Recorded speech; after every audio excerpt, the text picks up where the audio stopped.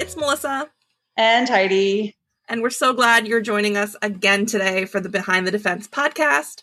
Thank you to our return listeners. As always, a warm welcome to our first-time listeners. We're happy that you're here to enjoy research discussions with us. Today, we're joined by Dr. Chris Jacobson, who recently completed his doctoral research entitled College Stopout Among Rural Undergraduates, a Phenomenology. Chris earned his PhD at Boston College, where he graduated in May of this year, and we're excited to engage him in the conversation about his research today. Thank you so much for being with us today, Dr. Jacobson. Could you start by introducing yourself to our listeners? Sure. Thanks for having me. My name's Chris Jacobson. I just completed a PhD at Boston College Lynch School of Education and Human Development. The program there that I did was the higher education program. And the title of my dissertation is College Stopout Among Rural Undergraduates, a Phenomenology. I've worked in higher education for over 10 years in a variety of roles at an array of institutions, mostly private institutions, and my professional work has mostly been in fundraising. And currently, I'm the head of development at the Tuck School of Business at Dartmouth College. So, having come from a career focused in fundraising, how did you choose the topic of your dissertation? That's a great question. So, for a good portion of my life, but especially almost all of my adult life, I've lived in rural places. And as a professional, I've worked at colleges and universities that are set in rural places. And after working at the institutions set in rural communities and living in the rural communities themselves, I started to notice a real discrepancy in education, in college access, and in college outcomes. I was always and am always involved, usually in the schools near where I live. My wife is an elementary school teacher, and it's pretty striking, not only the separation between the rural communities where I've lived and the institutions themselves.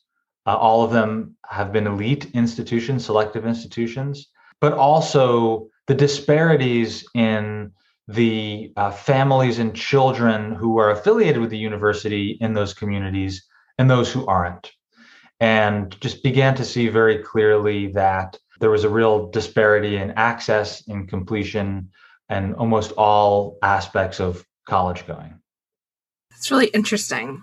So before we kind of get into talking about the structure of your dissertation, the kind of nuts and bolts of your research, for our listeners, can you share a little bit about the special considerations or characteristics of rural undergraduates? That's a really good question. And I'm going to object to the premise of the question for this reason. I think in the research literature, rural students as a population are viewed as monolithic. I think often scholars and all of us, many of us, whether we live in a rural community or have never set foot in a rural community, have this image of white, conservative, evangelical dairy farmers when we think of rural families and rural kids. That's not at all reality. That certainly is a portion, that profile is a portion of rural undergraduates, but the students that come from rural places are remarkably diverse across a number of dimensions. Roughly 1 in 4 rural kids are students of color, high school students. Of course, there's great variation in social class. So when you ask, what are some characteristics of rural undergraduates? It's a tough question to answer. And that's part of the reason why I wrote the dissertation as I did. However, I can tell you there are some clear trends among rural undergraduates. By and large, they attend public, non-selective institutions that are 50 miles from where they grew up. We know that over half of all undergraduates, no matter where they live, attend college 50 miles from their hometown. And one of the reasons most rural undergraduates attend public non-selective institutions is because that's the only college or university within 50 miles of where they live. Thank you. It's perfectly fine to object to any question. I tried to limit the snark. No, we appreciate snark here, so you're good. I got that sense. So you chose to do a transcendental phenomenology. Tell our listeners what that entails. Yes, so I chose to do a qualitative study that draws from the transcendental phenomenological philosophy, which really emerged over a century ago by Edmund Husserl. And so what that entails is trying to understand how a particular phenomenon is experienced. So a phenomenon can be anything. It can be the phenomenon of being a twin, of having a heart attack, of feeling lonely. And so when I set out on my project, I knew that there was some distinct qualities to stopping out of college, withdrawing from college without a degree, and being rural. And because I decided to do a qualitative study, I was less interested in the reasons for why they dropped out, but more how they experienced that phenomenon. I wanted to know what it was like to go through that and to try to identify what the similarities are. I'll just say up front, there is very little consensus among scholars about how to conduct a phenomenological study. There are several colleagues of mine in my department who this year defended brilliant dissertations using phenomenology, and it looks nothing like my study. But I was fairly rigorous in using the theoretical approach of Edmund Husserl and the methodological approach specifically for the social sciences that was documented by Clark Moustakas. So sort of the pairing of those two scholars, one a philosopher, one a social scientist. And I want to applaud you for your German pronunciation of Husserl, because there's a variety of different ways you could have gone about that last name, and you chose the correct way. So congratulations. Coming from the German in this podcast. So glad. You shared just now, and I want to pick up on this, that there were some other frameworks that you utilized in your sort of to frame this study and to guide your analysis, particularly talking about your chapter on theoretical frameworks, which I thought was neat to sort of break it out into its own chapter or, a little section. You use Bronfenbrenner, Yosso, and Husserl, but the first two to sort of set the conceptual nature of the study. Why did you choose these three in particular, and how do they situate your study and your analysis?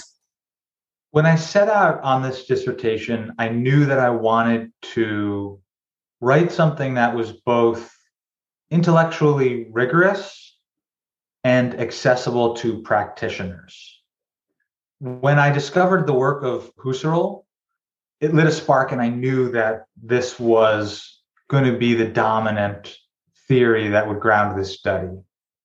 But a lot of other research on rural undergraduates uses Urie Bronfenbrenner's ecological systems theory and Tara Yosso's community cultural wealth model to frame the unique outlook, needs, and aspirations of rural students. And so I wanted to blend these three theories together so that the study would still have rigor, but I could also later in the study talk about it in a way that whether you're familiar with Yosso or Bronfenbrenner or not, you're familiar with it. It could make sense. I wanted to use their frameworks as a common language.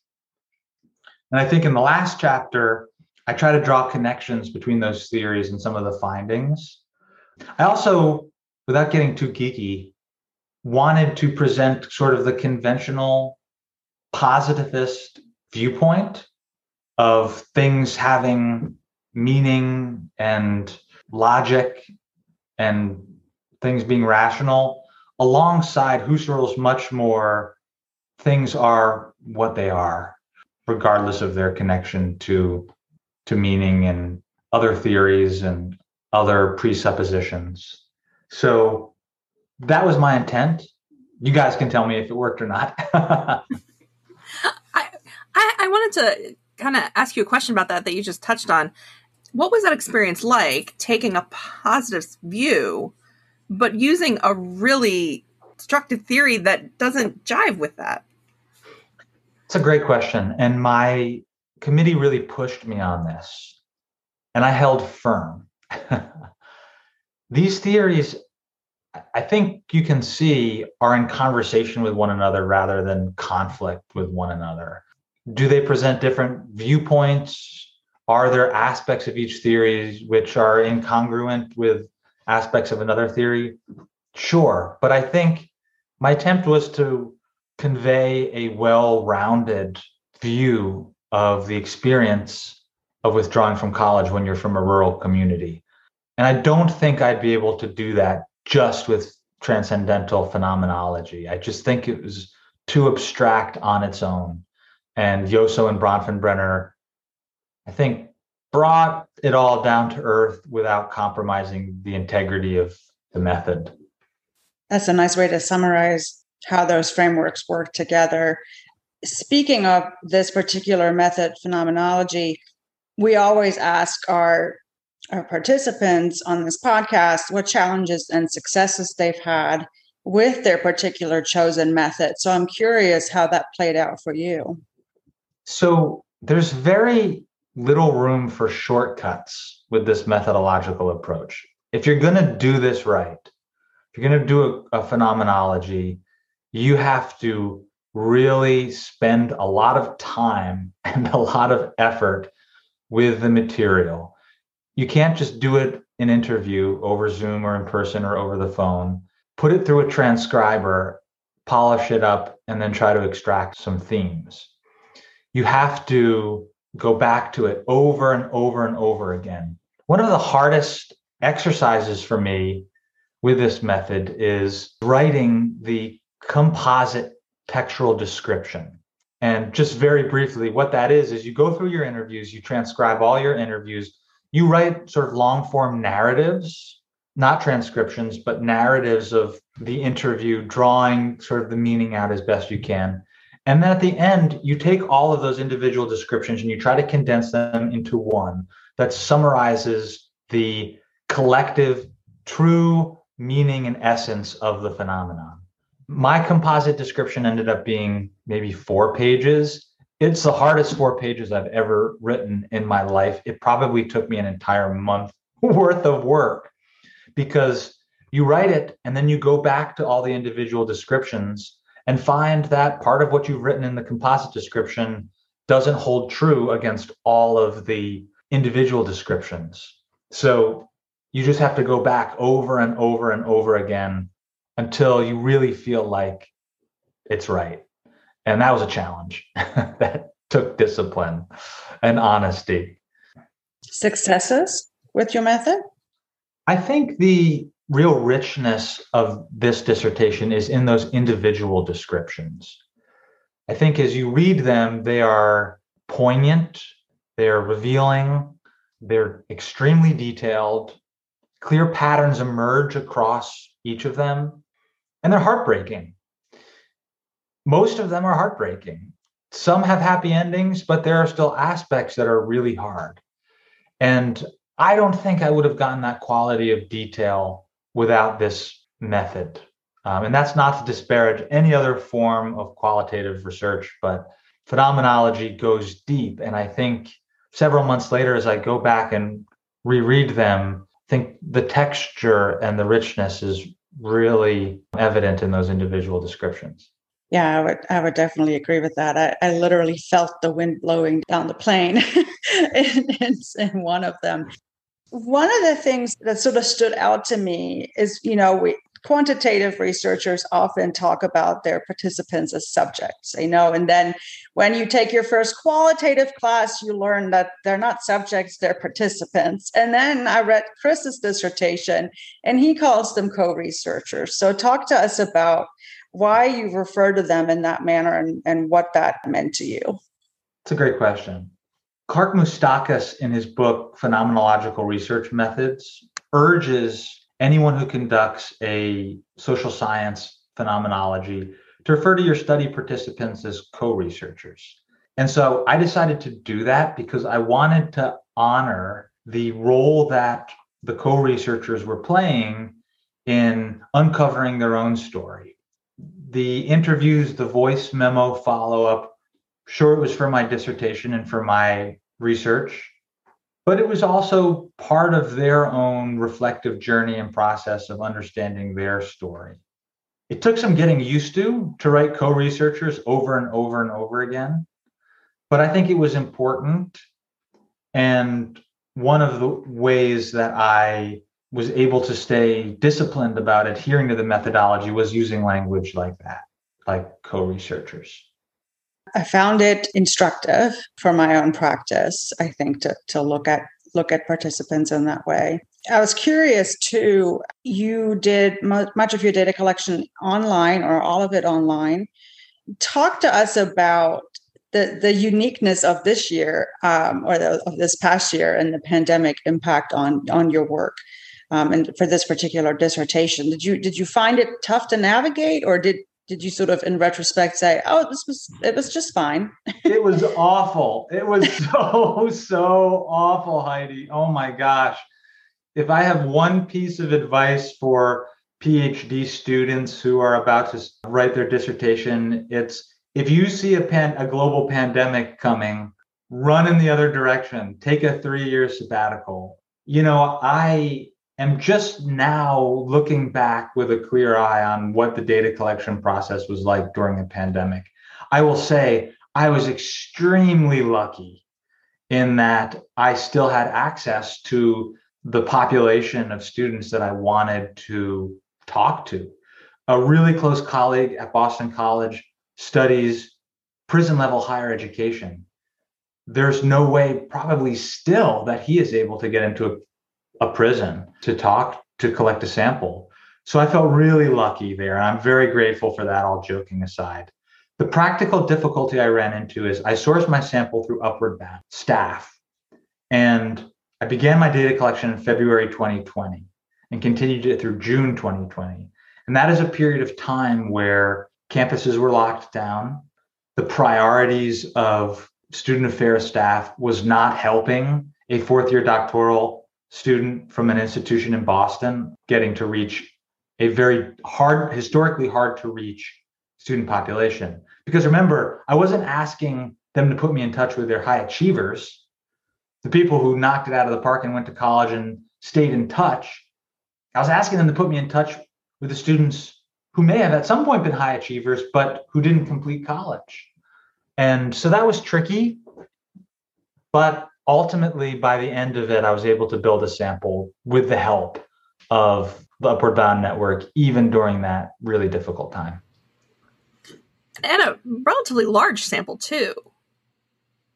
Yeah, so Moustakas urges between 8 and 15 co-researchers, and I think my final sample was about 13.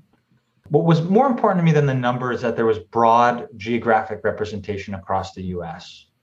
And so ultimately, I was able to get students from 12 different states in all different regions of the US with pretty good representation across race and gender. I will say this about the whole pandemic situation.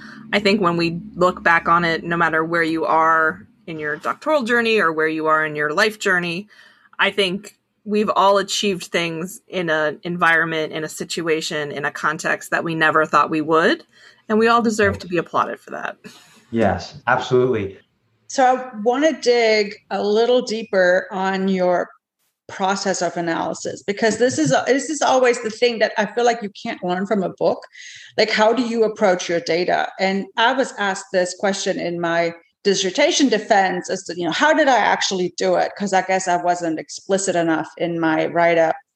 And my response was, well, I just sat with the data, which, to what degree that's helpful, I don't know. But what did it end up looking like for you? Like, you said it took you a month to write 4 pages, but what were you doing in those 4 months to produce these 4 pages? Yeah, so I was really lucky that the framework that I was using gave a pretty clear roadmap.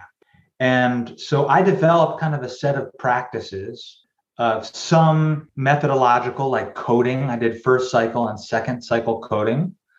It was really helpful. I walked into the coding process with a set of provisional codes, but then I also did in vivo coding. So as students said things that were interesting or quotable, I was able to flag it.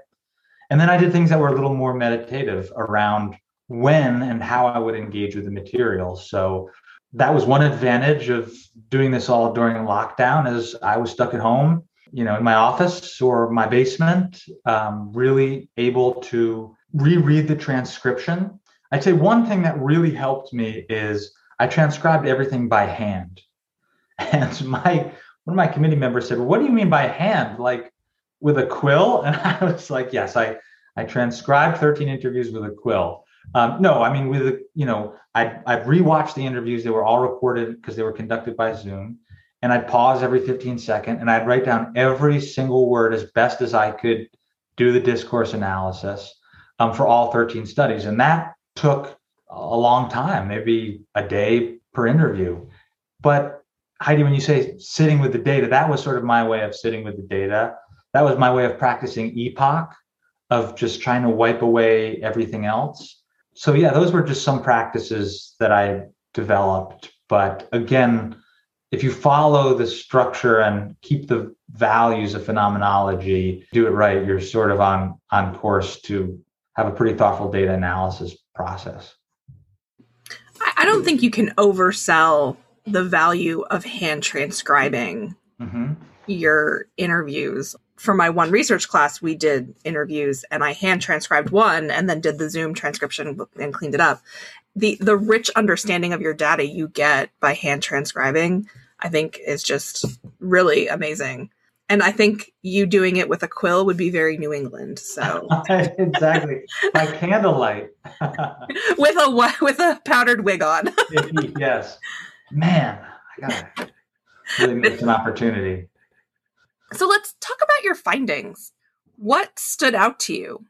Yeah, so after writing all the individual descriptions, after writing the composite descriptions, I was able to distill all the findings into 4 units of meaning, which is the fancy phenomenological way of saying themes. And those 4 themes that I found were what I think was the essence of the experience for these rural undergraduates. These were kind of the 4 meaningful themes that every student experienced in some way in their stop out experience. No matter whether they were happy or sad to leave college, whether they have found a productive life without a degree or they're struggling, these 4 things were kind of the keystone, the pillars of the experience of stop out. The first was rural cultural identity. Every single student spoke in different ways about the same set of influences, of characteristics that really influenced their journey to and through and ultimately out of college. Things like the realities of going to a small rural high school. Many of these students, they got to campus and they found themselves in a large lecture hall with 300 students. And they looked around and said, gosh, I've never been in a group of 300 people before, let alone one that's filled with people all my age in a single course. I think there were some real sort of cultural family value influences that all these students had in very different ways. So that was the first theme, rural cultural identity. The second was family influence and interaction. There was wide variance around the nature of family relationships. Some were really close with their family, some had really toxic family relationships. But the role of family played such an outsized role, was such an outsized influence in the stop out experience. And I have to think that part of that is connected to growing up in a rural community. The third was feelings of distress. Every student described just profound mental, emotional, and physical distress connected to the stop out experience. That was universal among the sample. And then finally, every student went through this process. I called it reconstructing self and future of reorienting themselves towards a future without college, which in all cases, these students had never imagined. Now, I just want to say these themes are ones that could be applied to those who depart college from any rural geography. These are not necessarily, with the exception of rural cultural identity, unique to rural students. But again, the point of the dissertation was not to make rural, non-rural comparisons. It was to understand on its face the experience of stopping out of college when you're from a rural community. So those were kind of the high-level findings. There was a lot of implications. And I think those are more practical and those are more related to the distinct ruralness of the study sample. Can I pause just 1 second? Go for it. And you can include this in the recording. One of the benefits of living in a rural place is your neighbors show up at all times. And I just see my next door neighbors have just approached on the front lawn here. I think they're wanting a cocktail. So I'm just going to tell my wife that I'll be out with a cocktail in short order and to hang around until then. Well, I'll just be right back. Do you have fabulous for us? Like, I feel left out here. I know. Well, I can shake it, but then, you won't be able to. I'll have an old fashioned while you're at it. I think that's what's on tap. Just give me one quick second. Go for it. So my wife and I have lived at our current house in Vermont for about 5 years. About 6 months after we moved in, there was a massive thunderstorm. And the brook that runs along our dirt road, which is about 3 miles, rose so much that it washed out not just the road, but also the bridges along the way and many of the bridges and culverts at the bottom of our driveways. So we and all of our neighbors were stranded. And that was a time where we got to know each other very well. And, my neighbors on our dirt road, there's maybe 10 families, all different backgrounds, different education levels, different SES, different ideologies, different political persuasions for sure. But we're all really close and spend a lot of time with one another, even after they put the road back in. That's nice to hear. Yeah, that's really wonderful. So I feel like that's the news from Lake Wobegon. Well, I hope they enjoy the cocktail you inevitably bring them. Yes, of course. So I did want to kind of revisit the individual textual descriptions that you have because they're beautiful. Like from the description, the historic context of the area the student is growing up in, to their story, to the where they're at currently. They're beautiful. They're, like Heidi had said, they're heartbroken. I wanted to just create a massive GoFundMe to pay off these students' debts at these institutions so they could finish. But what I really want to hear from you is, well, you talked about the 4 pages that was kind of the culmination of those and the composite. But what was it like writing these snapshots of these stories? It was challenging writing the individual descriptions, but it was also very rewarding and on some level fun.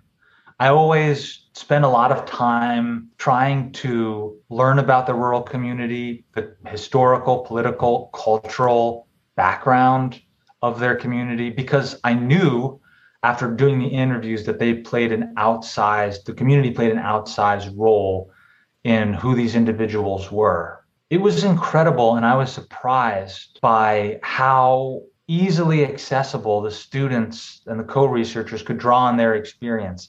I did very little talking, and they were very willing and eager to sort of open up to me and run with the questions I was asking and reflect on their own time and in their own way on the experience that they had. To hear that context, that is extremely impressive because the depth of experience that these students are talking about, they're talking about very personal experiences, whether that is struggles with mental health. Even I think it's Sophie who talks about her family's trailer being raided because a family member is using meth. There are no barriers to these conversations you're having. How did you, I guess this might be more of a methodological question, but how did you create that level of security, that level of trust with them, or did it just come naturally? So, to be honest with you, as these interviews unfolded, I was so taken aback and appreciative of how vulnerable and intimate these students were willing to be with me that honestly, I was kind of stunned. And so just found myself And I noticed this when I was rewatching the recordings over and over again, just sort of being very quiet and just listening. And so I'd like to say it's because I'm such a talented and experienced qualitative interviewer. That's not the case. I just was all ears and was just so profoundly grateful that these students were sharing their stories with me, that I just sat there and listened. And when there was a pause, I asked a question and the students started talking again. It didn't take very long for any of the students to warm up, some more than others, but there seemed to be a general comfort level with them willing to share this. And I think that speaks to how central this experience is for them in their identity and how much they had already thought about the meaning of that on their own life and identity and future. Well, we've been gifted with their stories. So you mentioned their identity, and a lot of these stories that they're sharing revolve around the post stop out experience and how they've kind of moved forward and how they reflect upon that time. Did you share your dissertation with your co-researchers when it was done? Did you give them an opportunity to read your findings? I haven't done that, and I've thought a lot about it. And to be honest with you guys, I'm not sure I've arrived at a decision about whether or not I will. I never promised that I'd share it with them. I never said that, and none of them actually asked. I wanted to make sure that these co-researchers got something out of the study, apart from the financial incentive. Every student got a $100 Amazon gift card for participating. So I offered to be a follow-up and resource to them in any way that I could, helping them with their educational and career journey and outlook. I had 2 students correspond with me via email after, but that's been it. And so I haven't shared this with them yet. Yeah, no, that's a really good question. That's something I need to keep thinking about. It's still very fresh for me, but I need to think about how and when to share that and what the outcomes might be of doing that for themselves, for the students, the co-researchers. If you were to read the individual descriptions next to the transcriptions and then watch the interviews themselves, I think you'd see a lot of consistency across those 3 data sources. In fact, I think they'd be very consistent. My hesitation is when you just read the individual description, some of them are quite depressing. Yeah. And I would never want these students to read an accurate portrait of our conversation and of themselves and feel sad or hopeless about their future. Because I think every one of them has a chance to find a meaningful, fulfilling life within or outside of the rural community and with or without a college degree. I think when I was reading the narratives, the first one you read, she moves to Seattle, has this marriage, admits she's not making good choices, has a second marriage, they move back to the small town. And you're like, it's kind of a gut check because I don't know what you're anticipating reading your dissertation, but it starts off like you're not pulling any punches. And then as you start to read, you start to see these similarities and you feel like there's solidarity in their experiences. And just the overwhelming feeling of regret that these students speak about, or how they speak about almost an out-of-body experience reflecting on their time at college. Like it happened to another person, it happened in another time. It's very abstract. I think that there might be an element where they're like, okay, this is not just me failing. This is something that has happened. This is something that happens to a lot of individuals. It has nothing to do with me and who I am and my abilities. I am part of a greater process, like a greater phenomenon. And I think that there could be comfort to that. But then the flip side is, like you had said, like you read that narrative and some individuals who have participated are at different varying levels of success in their life. And for someone who maybe has not been able to move past their stop out date is more recent, they're still struggling to find their footing. To see someone who maybe is more successful, it may reinforce like, okay, well, I just am generally like not. And do we know that our co-researchers will read the rest of the chapter, or will they seek out their own story in isolation? So I think there are some considerations there for sure. Yeah, I think that's a good point. And so this conversation is illustrating kind of the tension I have and why I haven't made a choice yet. So we'll see. Time will tell.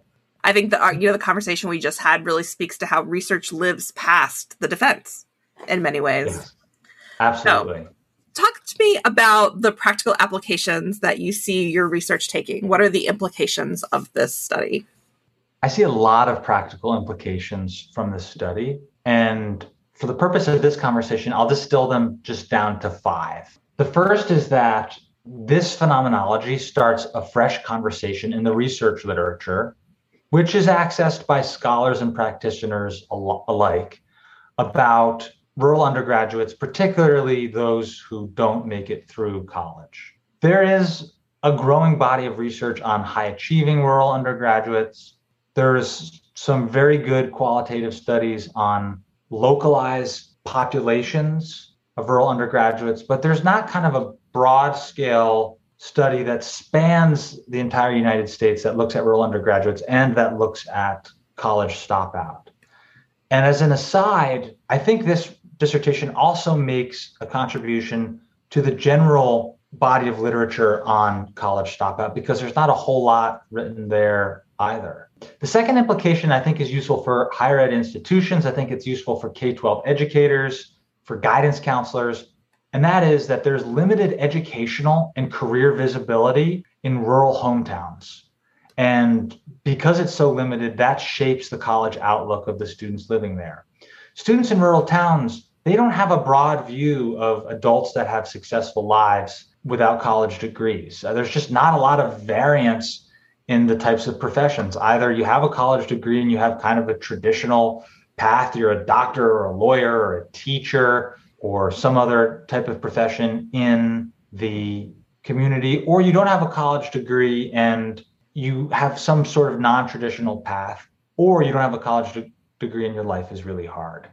And all these students talk about how their parents didn't have college degrees and how aspects of that made their lives really hard economically, but also culturally in different ways. So that's the second implication. The third, financial illiteracy is a top college completion barrier with distinct implications for rural undergraduates. Holy smokes, every single student in this sample talked about how they didn't have a clear idea about how much college would cost, how much they would owe, or what the financial return would be on their degree had they graduated. That was pretty stunning and I think unique to rural undergraduates.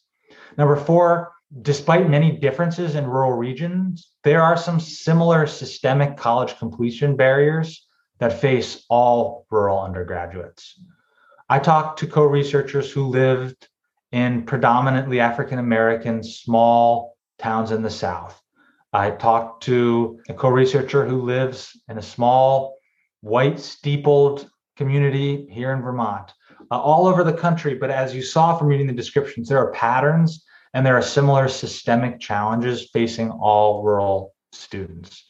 I think those are important. And then finally, rural educators, college counselors, and policymakers have some really clear opportunities to improve college persistence and retention.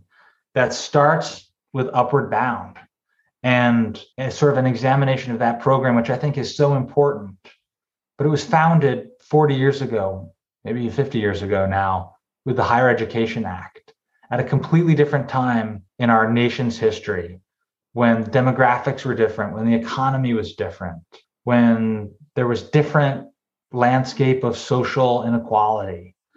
So I think there's some reexamination there. I think college counselors and guidance counselors and teachers really have opportunity to think about how they position higher education at all stages of the K-12 journey. And then, of course, we in higher education, whether student affairs, admissions, need to think differently about rural students. In my introduction, I talk about a journalist who referred to rural undergraduates as the new underrepresented minority in higher education. When you look across the institutions I've worked, elite institutions, Ivy League, old, well-resourced private liberal arts colleges, rural students are underrepresented. And it's not because they lack the talent or the drive or the intelligence. It's because there are systemic inequalities that are making them invisible in the higher education system in this country. And just before we move on to our last question, just to highlight, in your dissertation, it's very clear for every one of your students that their financial aid office failed them. Yes. And I don't say that to call out them out, but it was maddening, the level of poor customer service these students got that contributed to their dropping out. Melissa, that's a central point, and I think speaks to a central finding. The financial aid offices of the students in the study function much more as collections agencies and much less as advising structures that were keeping their fiduciary responsibility to pay the bills of the university while understanding that it's a mission-driven organization, not a collections agency. That's well put. Our final question, and we ask all of our folks this that participate on our podcast, is what pieces of advice do you have for others who are currently on their doctoral journey, aside from if you see a pandemic, run the other way, which you referenced earlier, but any other parting thoughts on tips for our doctoral students? Yeah, I don't know that the advice I have is that profound. But I entered my doctoral program with a much different research idea and agenda than I left. And I realized in the first semester, due to the mentorship of the wonderful faculty at Boston College, that research area was not going to carry me through 4 years, let alone a global pandemic. And they encouraged me to really search not just my brain for the topic that really engaged me intellectually, but also my heart and what I care about in terms of my values and my lived experience. And that's how I really discovered my passion for rural education and for better understanding rural education. And so to anyone at any stage, I would just encourage you to examine your head and your heart and find a dissertation topic and area that resonates with both. And if you're lucky, it'll align with some of your professional goals. And if it doesn't, then it will be something that you're proud of and that will still be close to your heart many decades from now. Because I do feel like this piece of work is something that I'm proud of as a person, not just as a scholar or a higher education administrator. Very well put. Well, thank you, Chris, for spending a part of your evening with us. Sounds like the better part of your evening is yet to come with some cake and cocktails. So that's right. I wish you guys could jump out of the screen, but you guys are great. This is such a great project. Thank you so much. It's so meaningful, wonderful for me to be able to talk about this stuff with someone that's actually read the darn thing. Thank you so much again for sharing your time. We really do appreciate it. Thank you again to all of our listeners. Please remember to subscribe to hear all future episodes of the Beyond the Defense podcast, where new episodes are released Fridays at 5 p.m. Be sure to follow Beyond the Defense on Facebook and Twitter to receive updates on upcoming episodes and to get more information about sharing your research. See you next week.